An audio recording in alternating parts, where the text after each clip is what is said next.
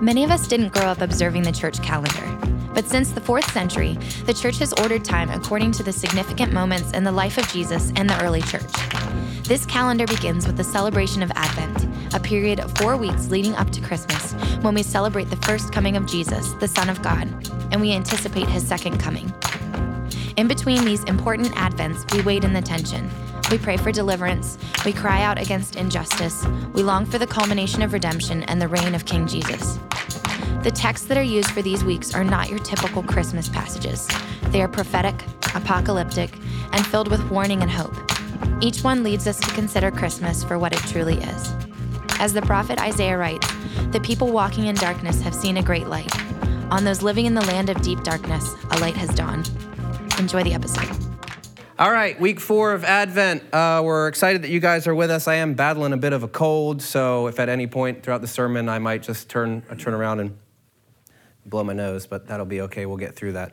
This evening, our text is from the book of Matthew. This is Matthew chapter 1, beginning in verse 18. It says, "Now the birth of Jesus the Messiah took place in this way.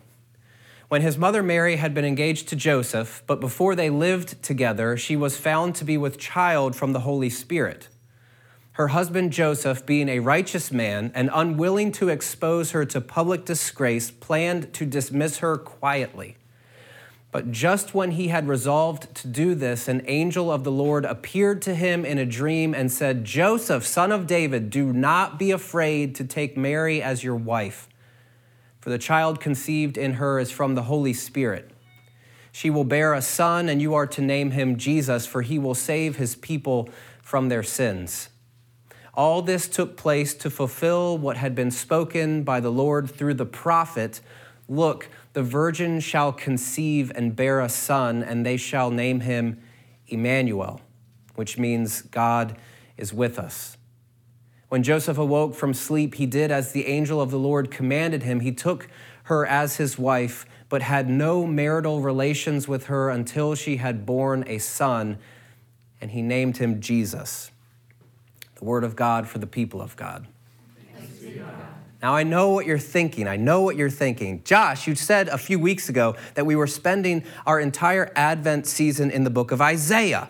What are we doing reading the book of Matthew? Well, if you can connect some dots, the author of Matthew is making a direct appeal back to the book of Isaiah. This is a really well-known passage. In fact, I was on Twitter today, which I don't recommend you do if you want to, keep your sanity and keep your positive outlook, which I have most of the time. A pastor was saying, "Hey guys, don't mail it in, even though this is one of the most familiar passages that people know. This story about Joseph and the angel appearing to him and the virgin birth of Jesus. People know this story, but I'm convinced that people don't know the background to this story in the book of Isaiah. However, as I look across the room at these lovely people, this might be something that you've heard from me before, because if pastors ever did have things that they like to preach and re-preach, for me, this is one of them. I love Isaiah chapter 7 because it allows us to get our hands dirty with what the Bible is,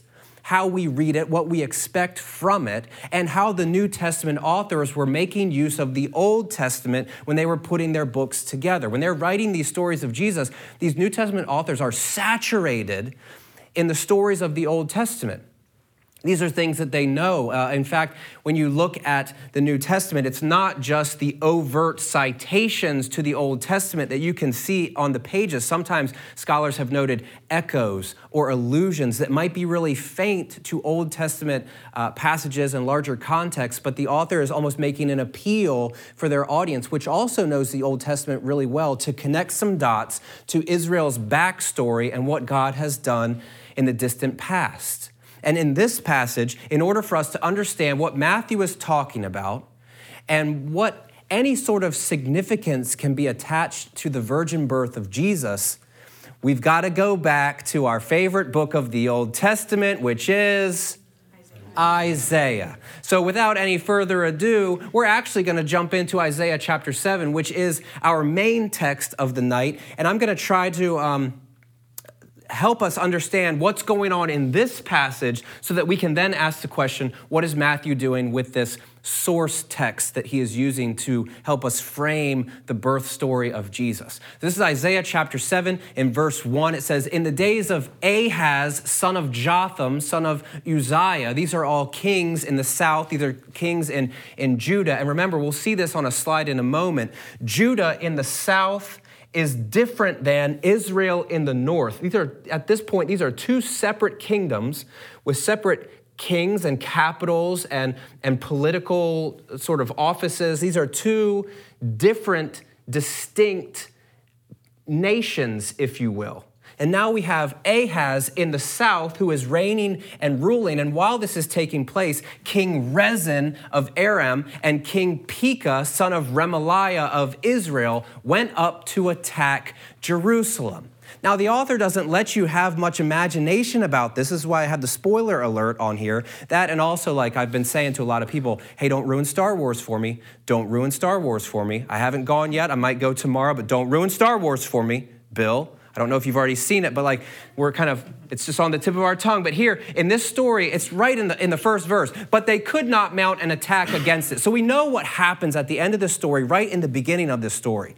You've got Rezin, the king of Aram, who's in even more north of Israel. And you've got King Pekah, son of Remaliah in Israel. And these two are in cahoots, and they're going to attack Judah in the south. Here's a map of it that might help you understand what's going on. We've got Judah here and its capital of Jerusalem, which is different and distinct from Israel, which is also known as Ephraim, which is one of the more powerful tribes in the north, and Ephraim's capital, which would be Samaria here. We've got these monikers which help us identify and talk about Israel, Ephraim or Samaria. This is the northernmost tribes of God's people, different king, separate political empires, those sorts of things. And they're in cahoots with Aram up here in the north, which is capitaled in Damascus. Now, if you're going to see what's happening here, lying beneath the background of all of this in this moment is an Assyrian threat.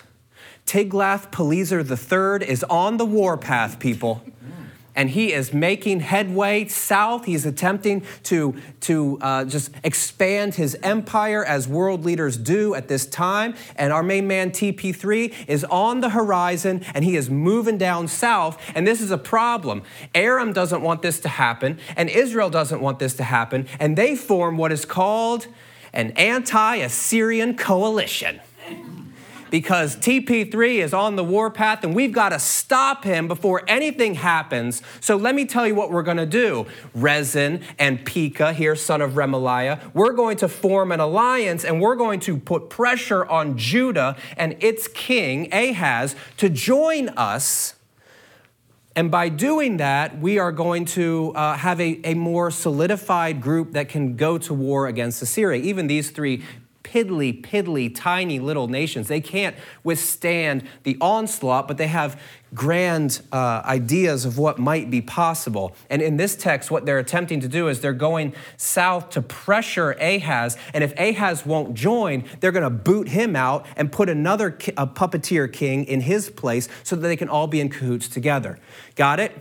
TP3 in the north on the warpath. He's heading south. Rezin says, we've got to form a team. And he forms a team with Pekah in Israel, and they have this anti-Assyrian coalition, and now they're pressuring Ahaz in the south. This is the background to what's happening in this passage. Now, it says, when the house of David, this is important,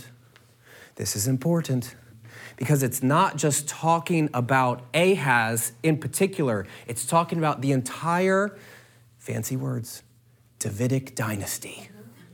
Because in 2 Samuel 7, God says, David is my guy. And it's through his descendants. They will always be on the throne. Ahaz is a terrible king. And now it's starting to, in this passage, it's starting to have hints that maybe the house of David is and its future is at risk. When the house of David, Ahaz, heard that Aram in the north had allied itself with Ephraim or Israel, or Pekah, the king there, the heart of Ahaz, it says, and the heart of his people shook as trees of the forest shake before the wind. These folks are scared because now not only do they have to deal with TP3 and all of his siege engines and his very well-trained army. But now they have to deal with enemies in the north who are beginning to pressure them as well. And the Lord said to Isaiah, the prophet in the 8th century, Isaiah ben Amoz, he says to him, go out and meet Ahaz, you and your son Sha'ar Yashuv. Again, if I don't see anybody who's maybe having kids anytime soon in the room, but if you are, just tuck that one away, Sha'ar Yashuv. It means a remnant will return. And Isaiah is going with his son, who is named this as a symbolic sort of tip of the cap to Ahaz. He shows up and says, hey, Ahaz, I got a message for you. Oh, this is my son, a remnant shall return. And some folks take this as an ominous sort of turn of phrase where now Ahaz is staring at the fact that there will only be a remnant of his people after Assyria or after the anti-Assyrian coalition will come and destroy him.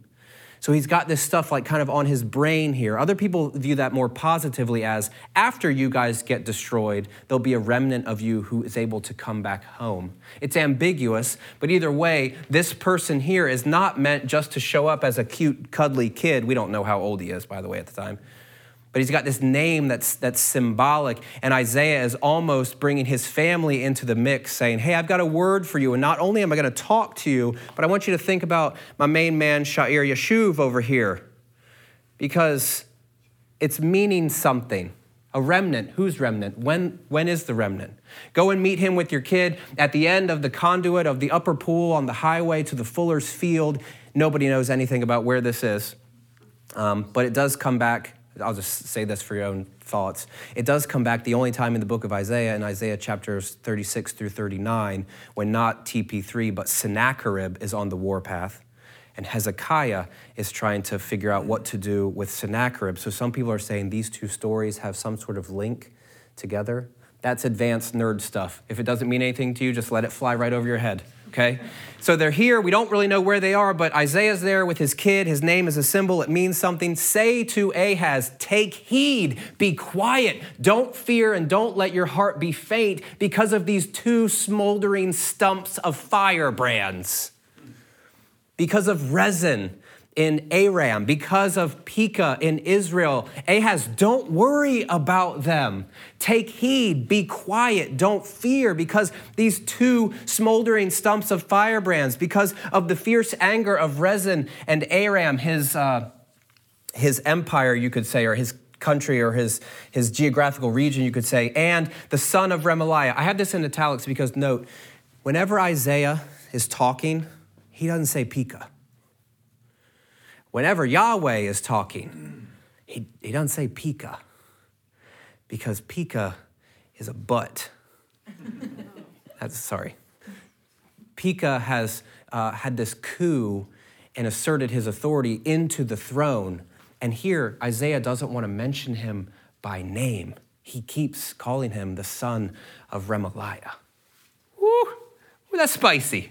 I don't know if you get it. That's spicy, though. It's not talking about Pekah. It just says, don't be afraid of Rezin and his geographical region in Aram and Damascus in the north. And don't be afraid of the son of Remaliah, whose name I won't even say because he is a dastardly devil. Don't be afraid of these two smoldering stumps of firebrands, because Aram with Ephraim, or Aram in the north and Israel a little bit south of Aram, and the son of Remaliah, they've plotted evil against you, saying, let us go up against Judah and cut off Jerusalem and conquer it for ourselves and make the son of Tabeel king in it. Don't be afraid, Ahaz. Don't worry about these two smoldering stumps. It's not going to happen. It says, therefore, thus says the Lord God, it shall not stand and it shall not come to pass. Ahaz, what you're worried about right now, about who to be in alliance with, don't worry about it. Take heed. Watch yourself. Trust. For the head of Aram is Damascus, and the head of Damascus is Rezin. There's this sort of progression here. Aram being the larger kind of nation, if you will, Damascus being the capital, and Rezin being the king. So it goes from country to capital to king. Aram, Damascus, Rezin. And then it just kind of record scratches here, and there's something that's thrown in the middle. It says within 65 years, Ephraim or Israel will be shattered. They will no longer be a people. This is sort of ruining the effect of what the author is attempting to do. Aram, Damascus, Rezin. Then it's going to go into Ephraim, Samaria, Pekah, or son of Remaliah. We're going to have these sorts of things that are going to, these patterns that are going to replicate. But in between here is this weird text about 65 years, Ephraim will be shattered and no longer a people. This might be overkill. A lot of this might be overkill for whatever that's worth. But we're going to talk about it anyway, okay? Nobody really knows what to do with this 65 years because this text seems to have the background of the 730s, in 730s BC, as Tiglath-Pileser III is on the warpath. Not even much over 10 years later, Israel is destroyed by Assyria.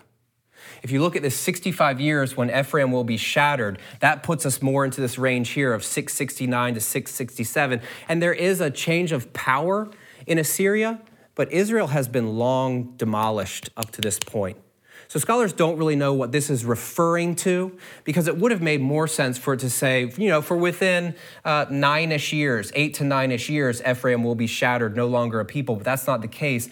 They go with this text here. Side note, a lot of people too would say that this is a lot later and an editor has kind of inserted this in the text, which makes sense because when you see what happens here, it says the head of Ephraim is Samaria and the head of Samaria is the son of Remaliah. Again, not Pekah. And if you go back to what we had before that kind of 65 years bit was there, it's the same sort of pattern. The head of Aram is Damascus and the head of Damascus is Rezin. The head of Ephraim is Samaria and the head of Samaria is the son of Remaliah. And the implication is, and the head of Judah is Jerusalem. And the head of Jerusalem is you, Ahaz. Stop being afraid. I've got this. It's what seems to be what's being communicated here. And again, if you do not stand firm in faith, you shall not stand at all. This is what Isaiah is attempting to communicate to the king in the south. You've got all this stuff happening around you.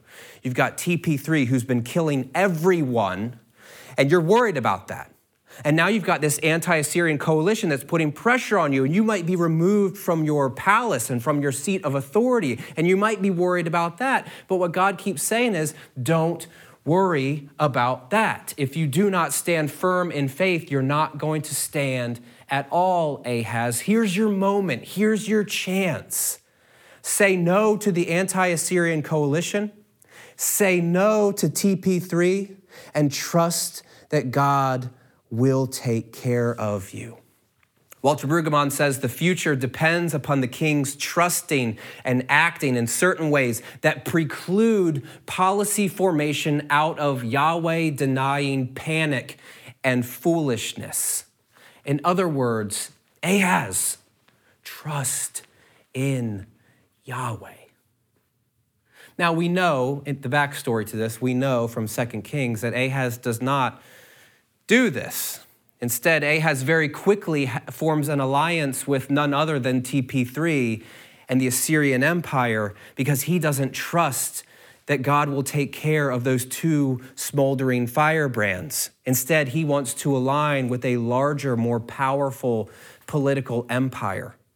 Ahaz does not trust in Yahweh, does not trust what Isaiah has said in this passage. In other words, fear wins the day, and Ahaz cowers in the face of potential defeat, even though God is saying, stand firm, Ahaz. The text continues, and this is where we start making connections to Matthew, even though what's happening here, what we've been talking about, is important for our understanding of what's about to take place. Again, we don't know when. Some people tie this closely to the first 9 verses, and some people say it's a bit later. But either way, the Lord is speaking to Ahaz, saying, ask a sign of the Lord your God. Let it be as deep as Sheol, the abode of the dead. Think about it like in the middle of the earth, if you will. Like it's down there somewhere in the ancient mindset. It's as far as you can go. In fact, people would say it's so far that Yahweh will not even meet you in Sheol. Once you're there, you're just there, and you're just amongst the dead. Let the sign that you ask be as deep as Sheol or as high as heaven or the heavens. Remember, in their mindset, God up there, Sheol down there. Don't equate Sheol with hell. They're different.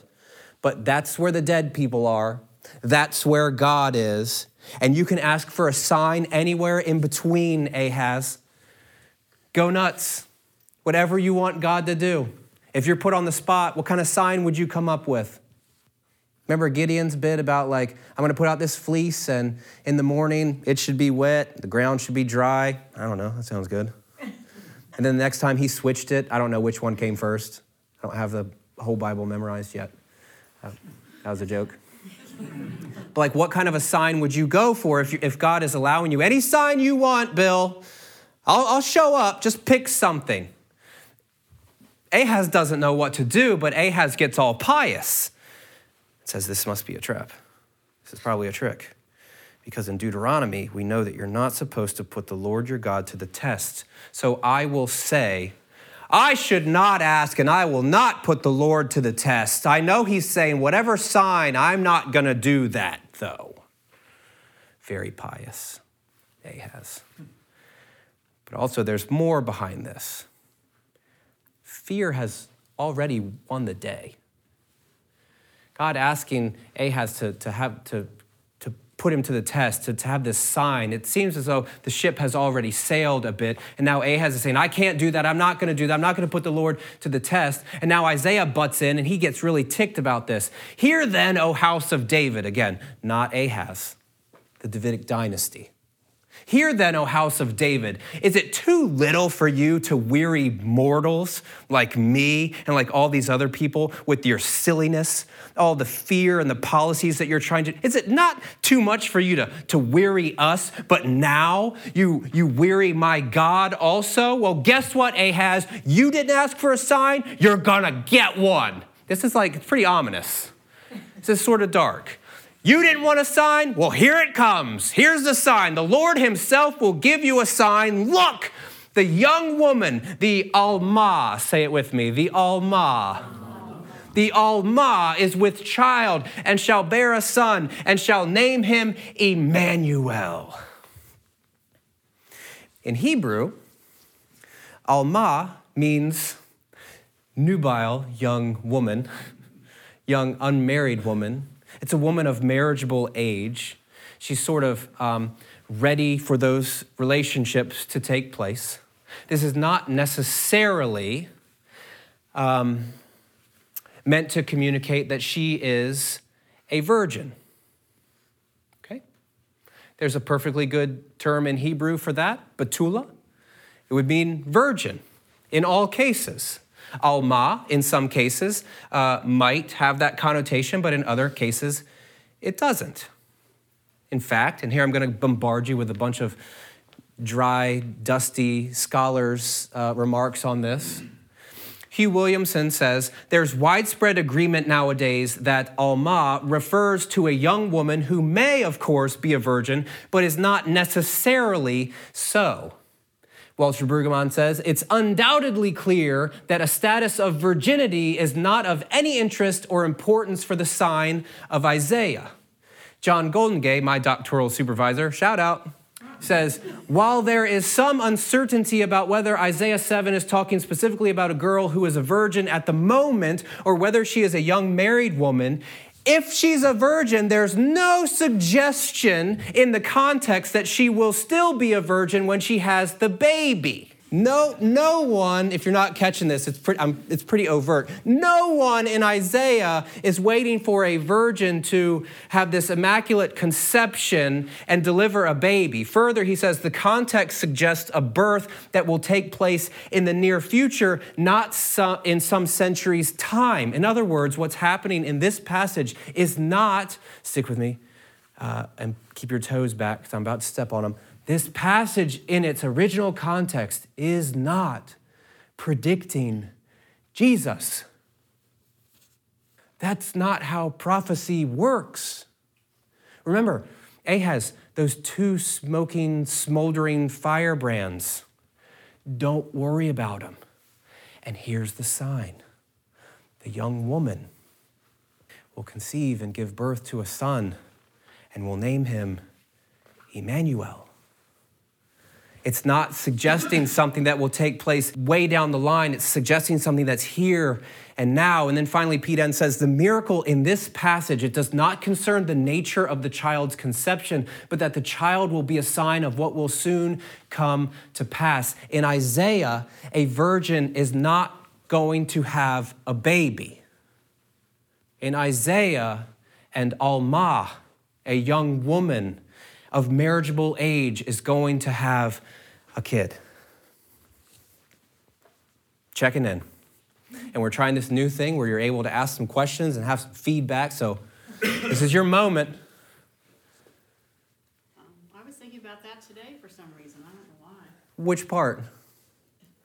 Was Mary really a virgin? Okay. That's what I was thinking. We're going to circle back to that. Was there another woman that had a baby at that time? In Isaiah? 720? Yeah. We'll get there. Go.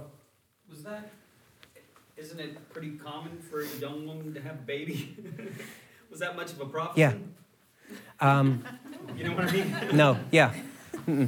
No. Okay. As low as Sheol, as high as the heavens, some random person's going to have a baby. Right. No big deal. Now, I will say that this passage has evoked all sorts of conversations about who is the Alma. I think that's actually where we're going right next. So it says, therefore the Lord himself will give you a sign. Look, the young woman, the Alma, the woman of marriageable age, there's somebody that's going to have a baby. And this baby is going to be named Emmanuel. That's the sign. Some people would say it could be any woman. In fact, it could be all the women. It doesn't really matter. That's not the point. I think that's where John Golden Gate goes. It's just, it's meant to be anyone of marriageable age that will become pregnant and have a child. That's the sign. In other words, within a couple years' time, this thing won't be on your radar, Ahaz, because I'm about to take care of it. Now, other people would say maybe this is Isaiah's wife, and they're going to have another child in addition to Sha'ar Yashuv. Now they're going to have Emmanuel, God with us. But the chronology doesn't make a lot of sense there. It's not quite clear, but this is where ancient Jewish interpretation has gone. This is Isaiah's wife's kid. Isaiah in this book has another kid a couple chapters to the right. I forget where it is. It might be in chapter 10 or so. And then other people have said Ahaz, and either his wife or one of the women in his harem will have a kid. And that will be the sign. Nobody knows, though, and that's really not the point. The point is more that this young woman is going to have a child, and she's going to call him Emmanuel. And then it goes on to say he will eat curds and honey by the time he knows how to refuse the good and refuse the evil and choose the good. Now, some people would say that this is probably going to be within the first 2 years, and the curds and the honey, or the milk products and the nectar products, this is something that you eat during peacetime, is what scholars are saying. So somebody's going to have a baby, and then this kid's going to be fine because during the peacetime, he's going to be eating curds and honey, and when he knows how to refuse the evil and choose the good, when he's young, before the child knows how to refuse the evil and choose the good, the land before whose 2 kings you are in dread, it will be deserted. Ahaz, trust in the promise. It's right in front of you, but he won't do it. This prophecy in Isaiah, it's about now. It's about here. It's about what will transpire very quickly. Because that's how prophecy works more often than not in the Old Testament. It would make no sense and be no good to say, Ahaz, I know you're having a tough time, but cool news. In about 725 years, man, Jesus, right? Yes, you'll be dead. But in that time, it'll be good. That's not the point. Isaiah is saying, and kind of with a bit of angst to it, you screwed the pooch, you had the chance, you didn't trust, I'll give you a sign. Here's the sign. The people that you are scared of, they'll be done. because Emmanuel will be here. Side note, we import a lot of stuff into the name Emmanuel, like God with us. It's a good name. But in the Old Testament, all sorts of names had what are called theophoric elements to them. They have like God in the name, or for example, Eli. It means my God, from El. This happens all the time, so don't import a lot in the name. It's something that's just saying, hey, God's going to take care of us here and now. Ahaz, you big dummy, trust in Yahweh. That's the point of this passage. Do not lead from fear. Do not let that be the thing that motivates you to sign this legislation into law. Do not let this be the thing that forces you to join this alliance or that alliance. Ahaz, trust me, don't lead from fear. Don't make an alliance with Assyria. But that ship has already sailed. Spoilers there. We see in 2 Kings that Ahaz, first of all, he's introduced as he's going to be terrible. He doesn't follow the way of David, which is how kings are introduced, either positively or negatively. And Ahaz, very early on in the stories of his kingship in the book of 2 Kings, I believe it's chapter 16, says that he makes an alliance with Assyria and kind of seals his fate. And then in the last verse of this context in Isaiah 7, it says, the Lord will bring on you, Ahaz, and on your people and on your ancestral house, on the Davidic dynasty that you had a chance to contribute to, but you didn't. He will bring on you such days as have not come since the day that Ephraim departed from Judah. He will bring upon you the king of Assyria. Dun, dun, dun. TP3, TP3, TP3. Bad things are going to happen here. And Ahaz is being judged for his lack of faith. In this story, fear wins. Now, this is Isaiah chapter 7. And this is in the background, and this is informing how people are reading Matthew chapter 1, or at least it should in some ways, which begs the question, what in the world, or what in the first century Jewish world, is Matthew doing when he's reading Isaiah, when he goes to this old text? How is he looking at these sorts of passages, and how is he connecting the dots to Jesus? This is the important point here. And the answer is pretty clear. He's just doing what first century Jews did. The way that they approached the text, it was with creativity, with passion, with intelligence. They're making these sorts of connections that other people might not have seen, but they're making them because Jesus. Jesus has fundamentally changed everything. Jesus is the end of the movie that now when you go back and rewatch the movie, you can only see the movie through the lens of the end of the movie. Jesus has completely ruined the Old Testament for the New Testament authors. They know where the story is going. They know what's going to happen. So when they're reading through the scrolls, they begin to see Jesus on the page, and they're making connections to, oh, this story, it's Jesus. Oh, that story is Jesus. Oh, the Exodus is Jesus. The exile and bringing us back home, that's Jesus. And people are freaking out about this. We don't, which is sad. I think it's a commentary on how much or how little we know of the Old Testament and first century Jewish culture. But, hey, we're on the Eastern Shore. It's 21st century. We've got stuff going on. I understand. I'm sympathetic to that. But here they're making all of these connections. Jesus is enlightening how they read these passages. So Matthew, what he's doing when he hears this story or this tradition about Joseph and the angel coming to Joseph, and we hear all this stuff, Matthew begins to get a little bit creative. And it says, all of this took place where Joseph was getting ready to ditch Mary and just kind of leave her be because she had violated the covenant. She's pregnant now. And that clearly means that she had sex with somebody for Joseph, that's what he's thinking, right?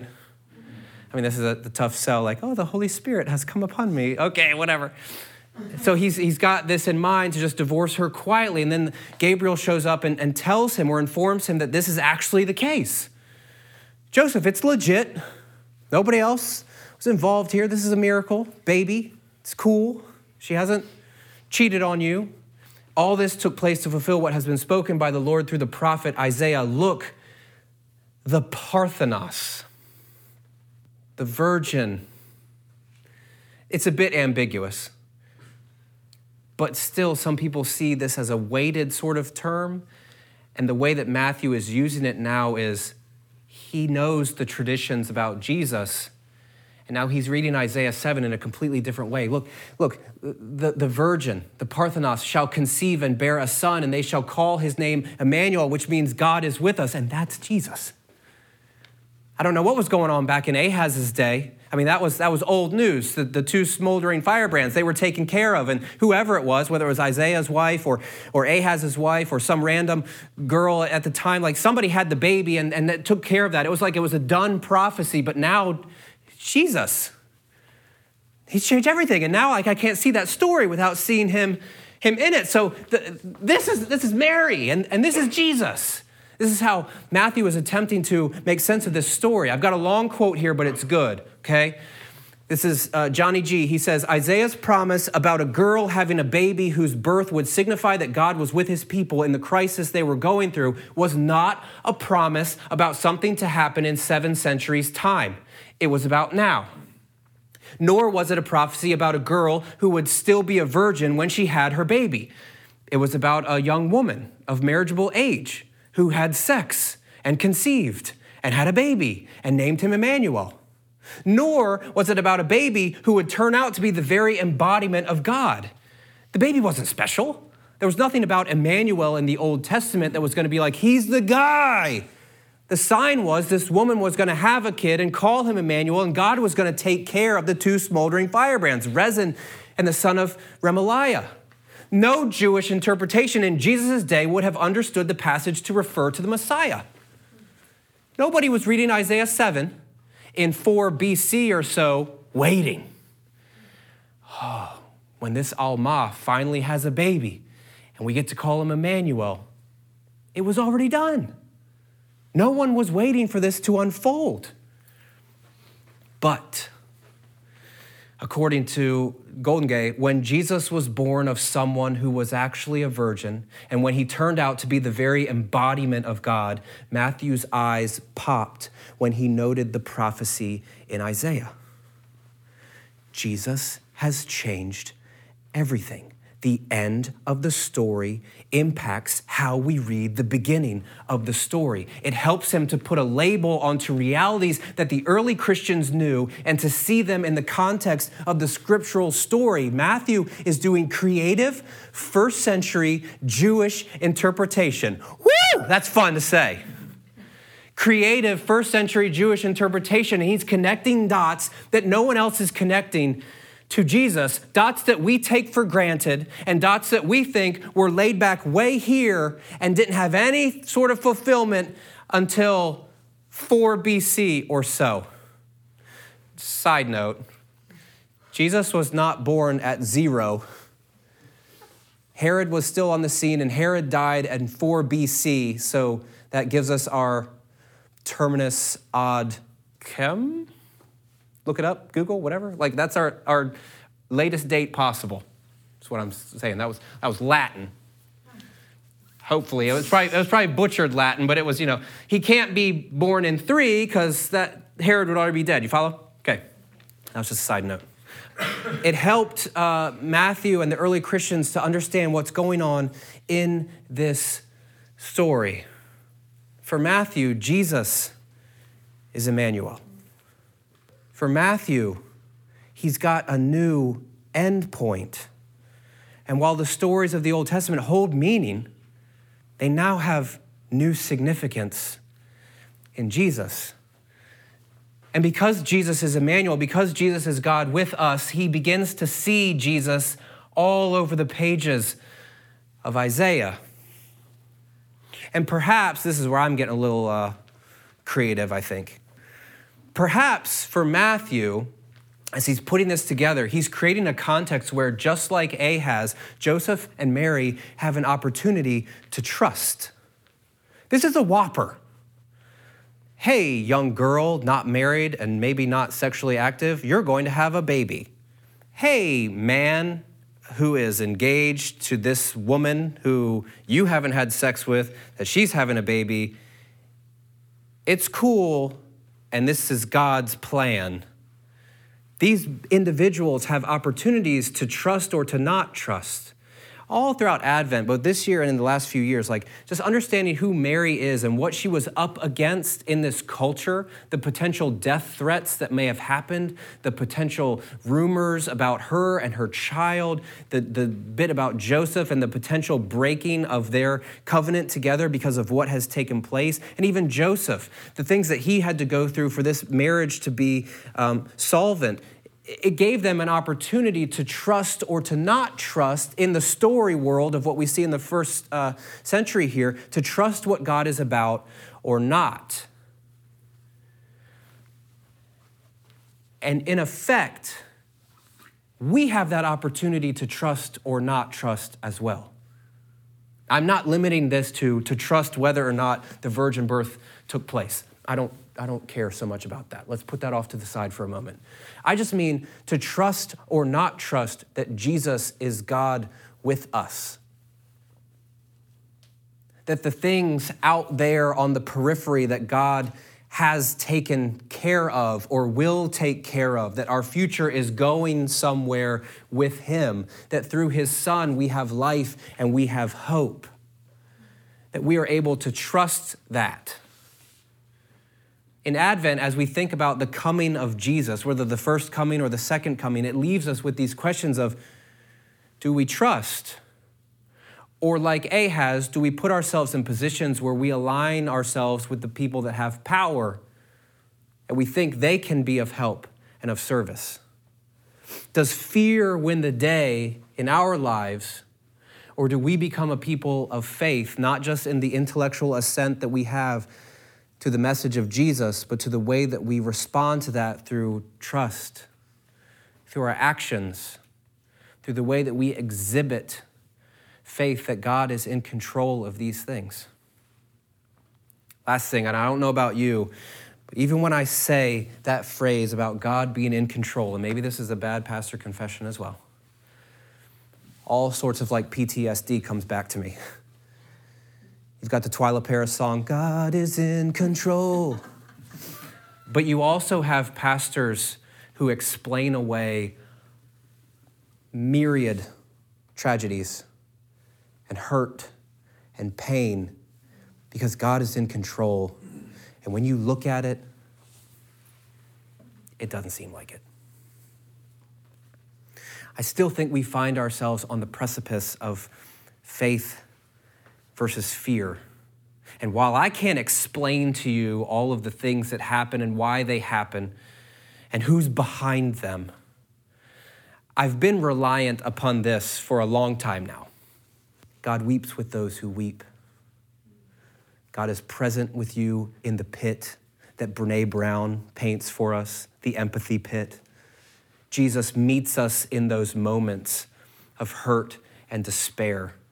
And you can't convince me, you cannot convince me that the things that we go through in this life have been orchestrated to teach us something or to get us to a certain place. I don't believe that that's what's happening here, but what I do believe and what I place my faith in is that Jesus, as God with us, locks arms in solidarity when we go through the lowest of lows and says, I am with you. I know for a thoughtful crowd and people that are highly cerebral and a touch cynical that sometimes that's not enough, but man, tonight I hope that you'll allow it to maybe take root. God is with you in everything that we go through.